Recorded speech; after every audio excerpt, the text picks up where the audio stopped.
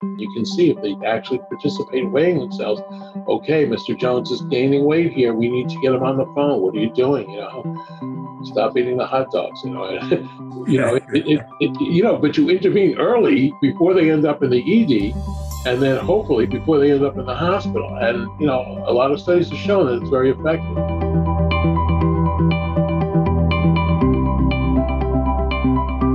Hello and welcome to the Health Tech Marketing Podcast, brought to you by Health Launchpad and HIMSS. Thank you for joining us today. I'm Adam Chirinas. I'm the CEO and founder of Health Launchpad, and I'm your host. So marketing to healthcare is really hard, and we could all use a little help. So the Health Tech Marketing Podcast is a chance from you to hear from experts in the field, people who are either marketing to healthcare organizations or people at healthcare organizations who can share insights about best practice and how to market and sell to them. And so the aim of this show is to give you practical advice, things that you could apply today to improve your sales and marketing. So this pod is brought to you by HIMSS, global advisor, thought leader, and the leading member organization who's committed to transforming the healthcare ecosystem.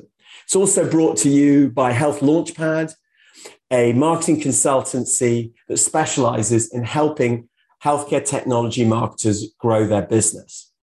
Today, I'm delighted to introduce you to our guest, Dr. Jordan Tannenbaum.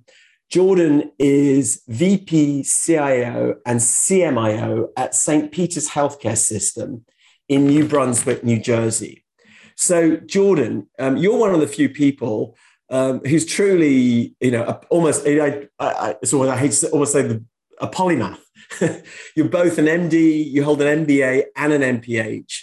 And I think it'd be fascinating to start off with. Tell us about your story, about how you started in healthcare and then your transition into the technology space. Thank you, Adam, and thank you for having me today. So I am a pediatrician. I went to medical school, decided to become a pediatrician, opened my own practice back in 1982. And I was in practice for half that time in private practice. And then as the trend went, we sold our practice to the hospital, and I worked as a practice leader and continuing my practice for a total of 30 years. And then at the end of 30 years, the first patient I ever touched, who I ever delivered, I wasn't delivering the patient, but I was there for the birth. He came in with his baby. And I decided that it was time to retire.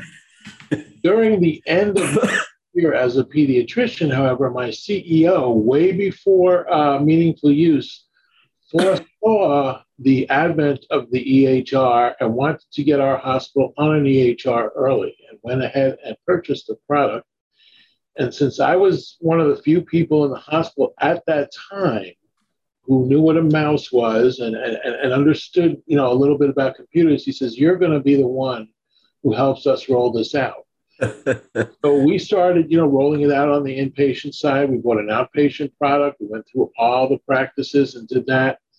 And I developed at that hospital what was then becoming the CMIO role, the Chief Medical Information Officer.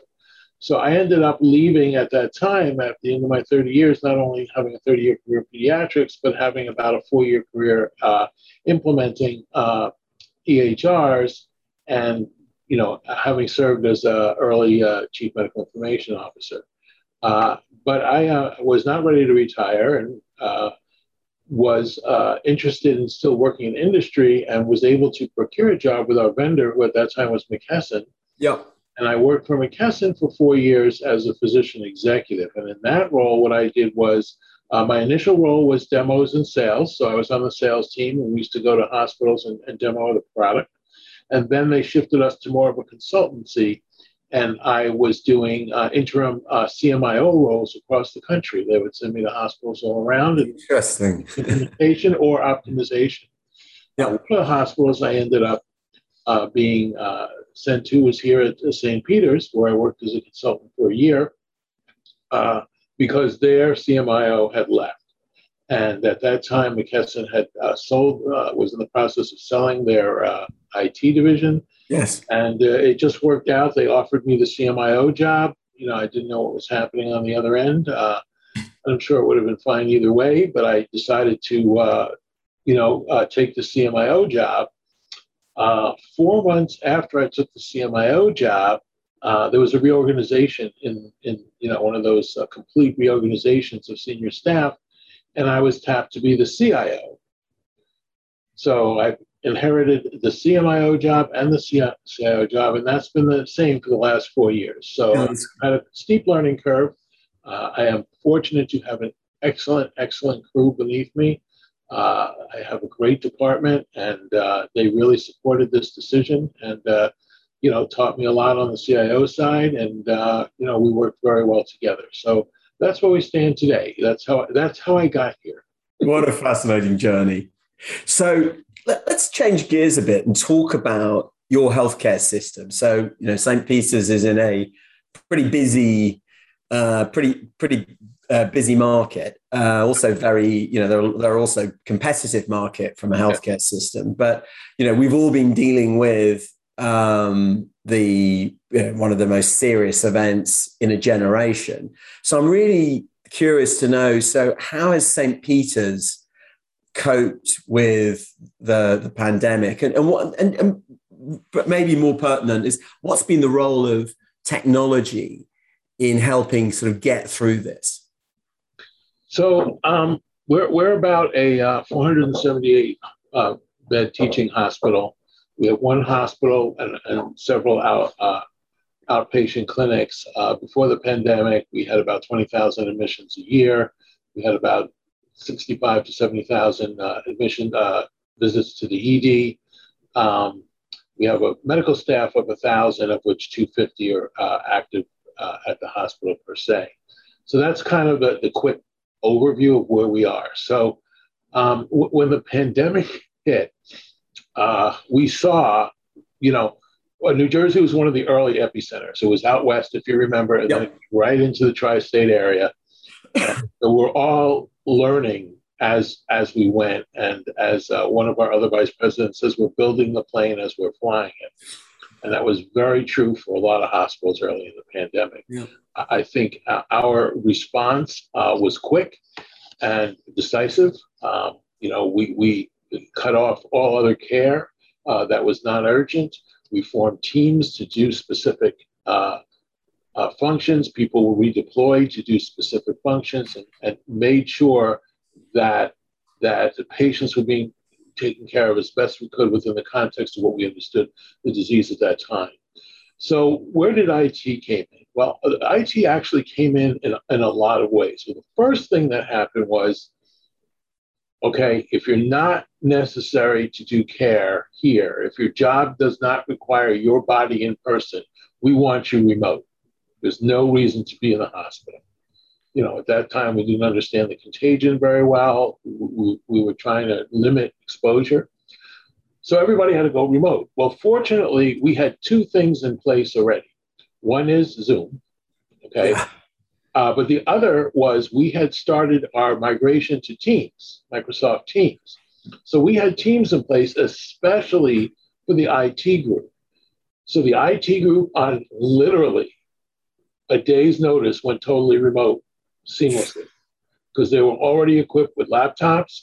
They had the VPN connection, and we had both Teams and Zoom.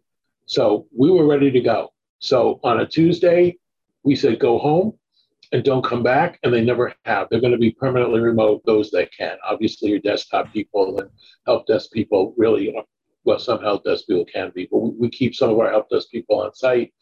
And all your desktop people have to type things. They're not remote, but everybody else went remote, and they've stayed remote. And we were in place and lucky that we had that kind of ready to go. So then we had to do that for other departments that weren't traditionally remote, particularly finance and many other departments. Your people who are doing the discharge planning, they need to look at the chart and make decisions, but they don't necessarily have to see the patient. So we got them remote, and they were able to work in the background, getting these people placed and discharged, which was very difficult. If you had a COVID patient that needed to be placed at that time, there was very little place to put them. So we got everybody remote. So that was the first thing we did. The second thing that happened was there was a lot of reporting. The HHS and New Jersey Department of Health wanted all this data. And fortunately, the New Jersey Hospital Association stepped up, established a portal that the hospitals in New Jersey all dumped their data into, and they sent it to whoever needed it. So all we had to do is go to their specs. Well, those specs changed every 2 weeks. So our decision support people, our report writing people were working literally around the clock, weekends, nights, to get the latest version of the data. And then there was all sorts of data definition problems, because in the beginning, what's a COVID patient, right? You know, a lot of people had, before we really defined the tests and the criteria, at first there wasn't even a code for COVID. There wasn't a diagnosis specifically for COVID. So how do you filter those patients out? What markers are you putting in the EMR? How are you going to use those markers to define a patient? How are you going to report on those patients? Or what things do you need to report? And the things that we needed to report, got broader and broader and changed rapidly. So the decision support team, I think, did a fantastic job keeping up with that, working really hard. Then the other thing that came up was remote monitoring of patients, okay? So rather than having the nurse, in a traditional situation, the nurse will round on the patient whatever the acuity of the patient is, check on the patient. And what the nursing asked us is, can you put remote monitoring cameras in the room and centralize the station where we can have 1 or 2 RNs? We want to be able to talk to the patient, and we want to be able to see the patient remotely. So in the room, in the inpatient room or room at home? Oh, okay, yeah. The patient. Yeah. So we built from scratch, we cobbled together these webcams on IV poles, sent them to a central station with multiple monitors, and we had an RN or 2 watching all the patients, and was able to communicate with the patients and allow the nurses, who were very overwhelmed, to do more direct nursing stuff and not have to just check on a patient. Then the sad thing was, of course, a lot of people, there were no visitors. Yeah. And, people were in their terminal stages alone. And I think this was just devastating. And we were tasked with getting some kind of communication between families and the person in the hospital. And, we came up with basically, a tablet solution, an iPad, basically establishing some kind of Zoom session with that. And that worked out as well. So those were some of the things we did that were immediate responses. And then from there, we've learned a lot of lessons about incident response and coordination and communication. And in fact, just the other day, we had kind of every few months we regroup and say, okay, what do we do right? What do we do wrong? And, one of the things that came up is, our incident response, which was very good, but was really phone-based, maybe could be Teams-based. And maybe we should do that. What are we doing for communications? As you are well aware, we have a texting solution. So did we leverage that enough? Could we have expanded that use? So there's always a lot to think about. Of course, after it's over, you learn. And that's the idea. If you learn and implement what you think is the right thing, it's a horrible thing to go to, but the next thing that comes, maybe you'll be a little more prepared. That's what we. Thank you. Yeah, and as you, Adam, one other large thing, I need to interrupt you, but telehealth. Yes. Okay, so telehealth was huge, and we were doing a little bit of telehealth. We had actually established a telehealth solution, and then the CMS said, "Look, you don't have to use an approved HIPAA telehealth solution. You can use FaceTime or Google Duo, whatever you want." Those products, although great for consumers, were not great for telehealth, because The patient had to load an app. The provider had to load the app, and the patient and provider knew each other. The doctors, the patient could call back. Right. It wasn't good. So we went with a temporary solution that we found. And then our EHR vendor quickly incorporated telehealth into their product, which was terrific. And we started using that. So, our telehealth, and I'm sure you'll hear this throughout the industry. I know on other things I've been on listening to people, telehealth just took the boom. It just floated and showed its benefit that we all knew was sitting there. That was it's fascinating how it's become an accelerator for telehealth and remote patient monitoring and other things like that, AI as well, I've heard. But and as you now look ahead, you've taken stock of some of the lessons. We're not out of the woods yet, but I'm sure you're kind of looking ahead over the horizon. So how is it changing your priorities as an organization? And then, how does that affect your technology decisions? Right. So I think going back to the telehealth, that's one of the biggest things. Now, we were all, I know on the technological side, I think most of us knew what telehealth could do. But we were held back from reimbursement considerations, especially from CMS.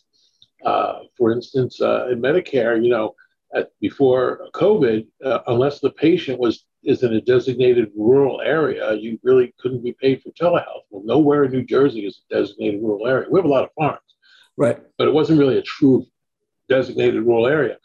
So then when they opened it up and we were able to do all this care, it became evident, and Seema Verma said it herself, the genie's out of the bottle. We saw the power of telehealth. And I think that's one thing that's carried over. We were doing, maybe dozens of telehealth visits a month before COVID. Then we were doing like thousands of telehealth visits during COVID. Now we're down to hundreds, but we want to expand that. We really think that that's the market that we can really expand value to the patient and ourselves with more telehealth and more focused telehealth and more mature telehealth. So we're looking at that. What do you think mature telehealth means? That's it's really interesting. I've never heard anybody say that.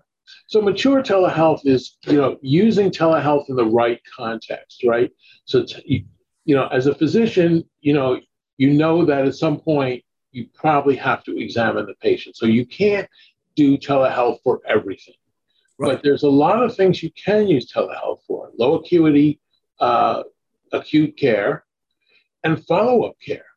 To be able to say to somebody who you don't need to see in person for follow-up, but you'd like to talk to them and work through how they're doing, you can do that in some cases as follow-up.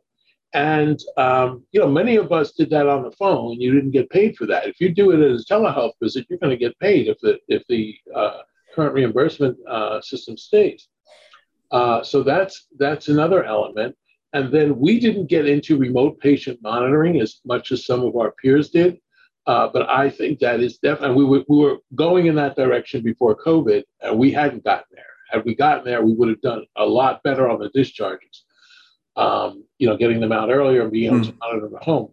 But that is another area where there's a lot of value in the right patient, people with, congestive heart failure, COPD, how are they doing? And then, you get the electronic scale and you can see if they actually participate in weighing themselves. Okay, Mr. Jones is gaining weight here. We need to get him on the phone. What are you doing? Stop eating the hot dogs. But you intervene early before they end up in the ED, and then hopefully before they end up in the hospital. And a lot of studies have shown that it's very effective. So I think that's the deficit that we have, that we don't have that capability quite yet. It requires a lot of back infrastructure. Who's monitoring all that data? How are you filtering the data? What's the escalation path? There's a lot of infrastructure. We're not there yet. We're getting there. We're doing actually an inpatient pilot on this, which is a whole other topic to talk about.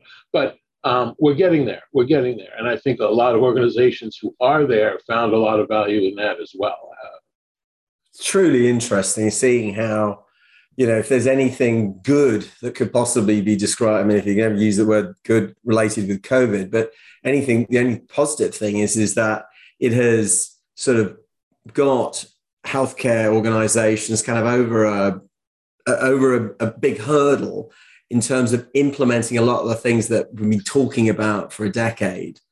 A lot of these things have sort of been there in theory and the shift to value-based care, but it sort of feels like this has actually been a forcing function to really get organizations moving towards it, because, the benefits to the patients are there, the benefits to the healthcare system, the benefits to the providers. And, it's maybe that's the one positive thing will come out of this. I want to change tacks and talk about what it's like being a buyer and an influencer.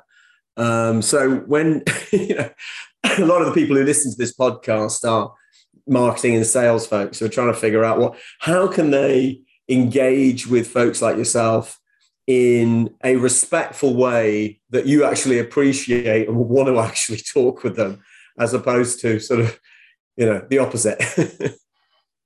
What's it?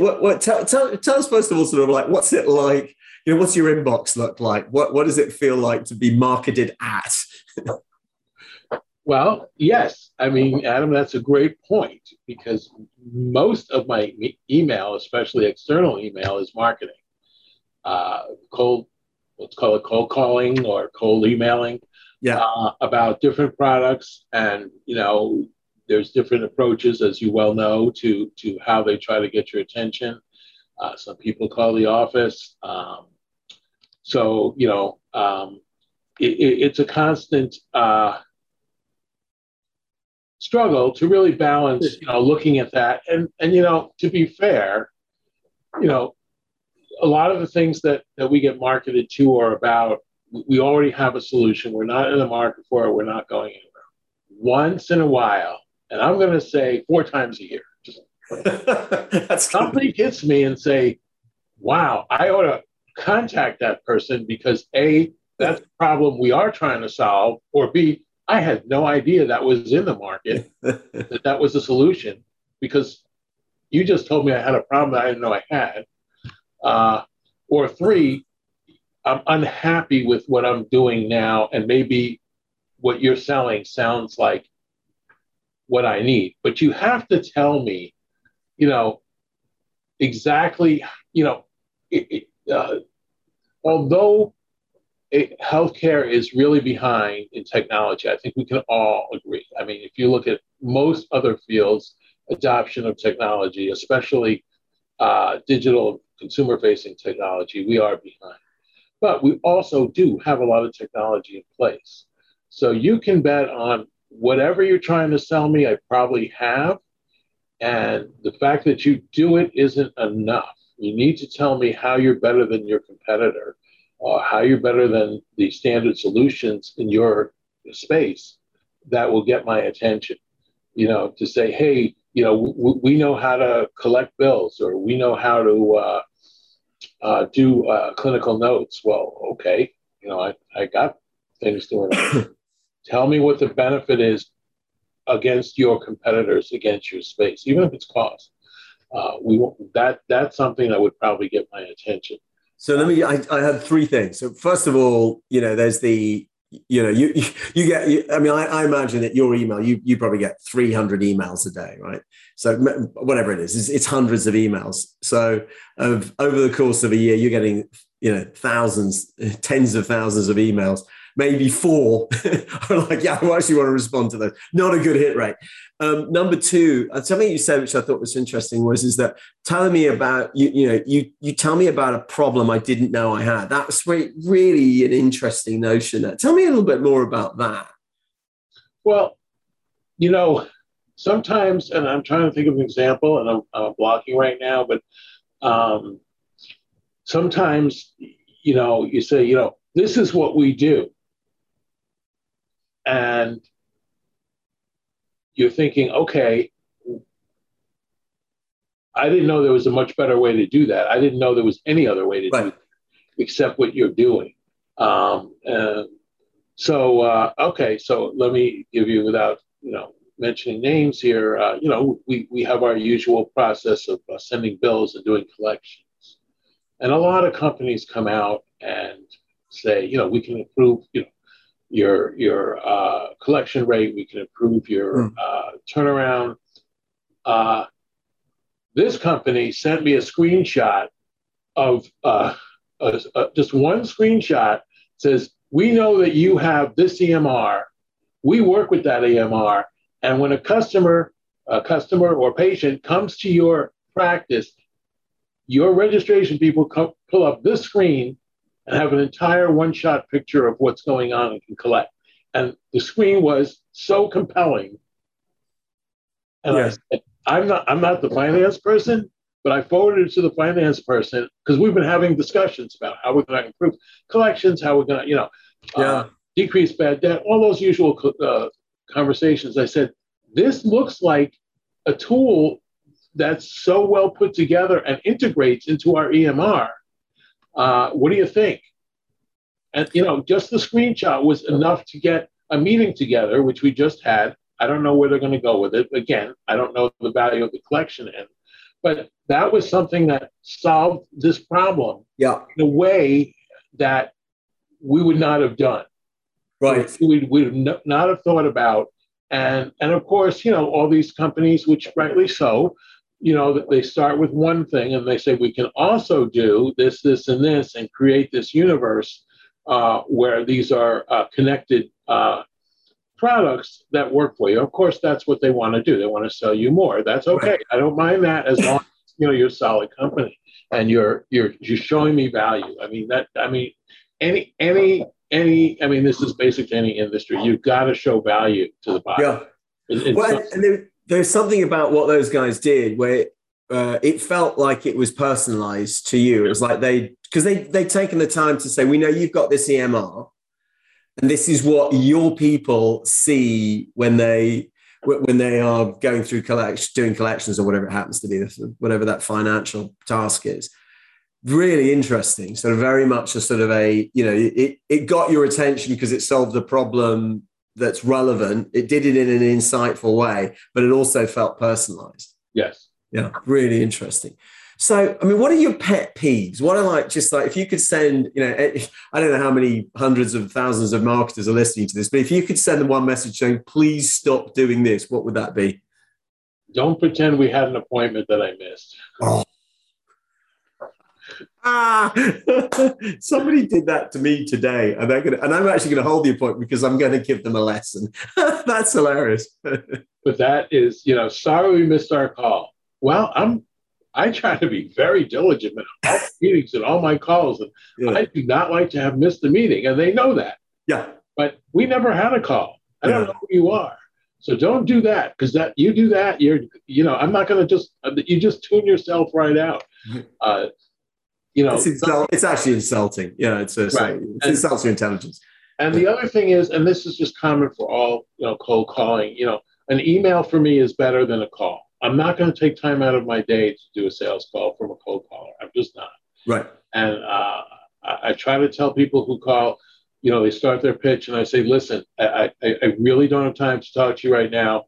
You have my email. Usually they have my email from whatever source. I said, just send me what you want me to look at. And, if I'm interested, I'll let you know. Otherwise, if you don't hear from me, I guarantee I'll look at your email. If you don't hear from me, I'm probably not interested at this point. And if I say I'm not interested, just leave me alone. If I say, please contact me in 6 months, which I do, I can't, I may be interested, but right now I'm too overwhelmed to deal with this, or we don't have the money, whatever. But I might want your product in 6 months. Just put me in your Salesforce, whatever it is, in the CRM. Contact me in 6 months. So you moved from being a physician for 30 years to working for McKesson. When you switched over to sort of the vendor side, what was it what surprised you? And it was like, I don't know, it was like that here. What was it was there anything that just really kind of got you, really surprised you? Well, I'll tell you, it was a positive surprise. I was a little hesitant to go to the vendor side, although I had never been on the buying side as a physician, in terms of technology, but I had worked closely with the CIO in my CMIO job. And I thought, oh, they're just going to, I'm going to be, a salesman, and I'm going to have to, go pitch and do. You know, the company I work for was very sensitive to their customers and their potential customers.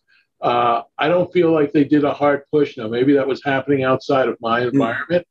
But when we came in to do what we did, and maybe we were later in the sales cycle, we were very much trying to come in as a full partner and to give you value where we thought you might need it, where you think you might need it. And it was very much of a positive experience. I would say 90% of the demos, we had a very good experience with the medical. I was dealing with the medical staff, which can be a tough customer, and some of the CIOs and some of the executives.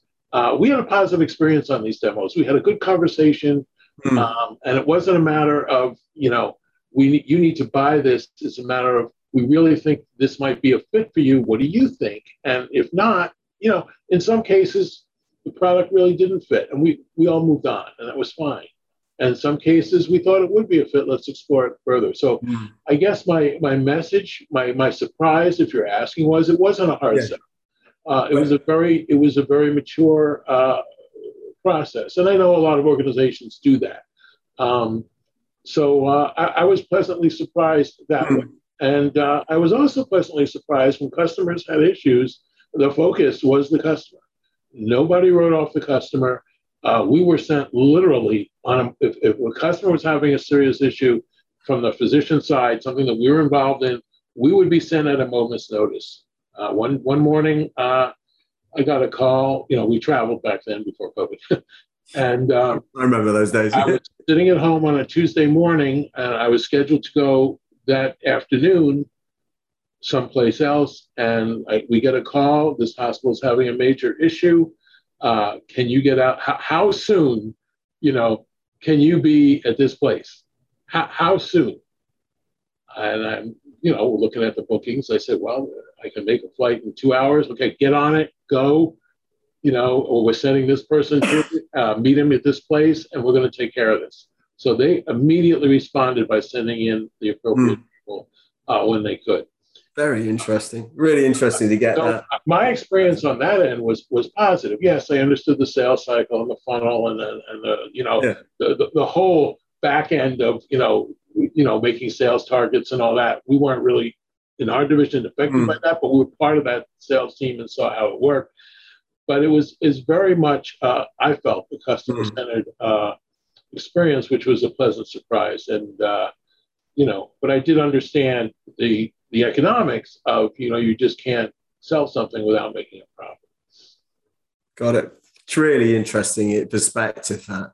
Well, Jordan, it's been a great pleasure here having you today on this podcast. I mean, you've given us a lot to think about. So I really want to thank you for your time. Before we go, I do want to ask you, though, one last question, which is, if you could give the audience one piece of practical advice that they could act on today, what would that be? This would be something that you've learned in the last few years that you wish you'd known earlier. Well, I think that's kind of a personal question. I apologize. I'm going to handle it. I was in practice for 30 years, but I always had this interest in computing and all these other things. But, I didn't pursue it because I was a physician. And I think if I was going to do something again, I would say extend yourself, take more risks. If you have that interest, just explore it and see where it goes. As you mentioned, I always thought I wanted an MBA, so I went and got an MBA. I didn't know what I was going to do with it, but actually it ended up helping. And then I got a clinical informatics degree, and then I got the Master's of Public Health, and I got that before COVID. I got the Master's of Public Health because I felt like my medicine was moving in terms of addressing larger societal issues like social determinant of health. So I needed to get that. But I think had I moved earlier in my career towards my other interests, I think earlier in my career, I could have expanded the way I did now. And I think just take that jump, do what is in your heart, and do what you're passionate about. I can't say that enough. It's the same advice I gave my kids. I wish I had taken that earlier. So that's the one thing I would take away from my own retrospective view of myself. I appreciate you sharing that. Thank you. That's a really great piece of insight and great piece of advice. Thank you. So also, I want to thank our listeners today for listening. And before you go, I just want to let you know that if you're not subscribing to this podcast already, you can subscribe on Apple or Spotify or other podcast channels. It's available across all channels. And you can also view the video to the show if you're not currently viewing the video.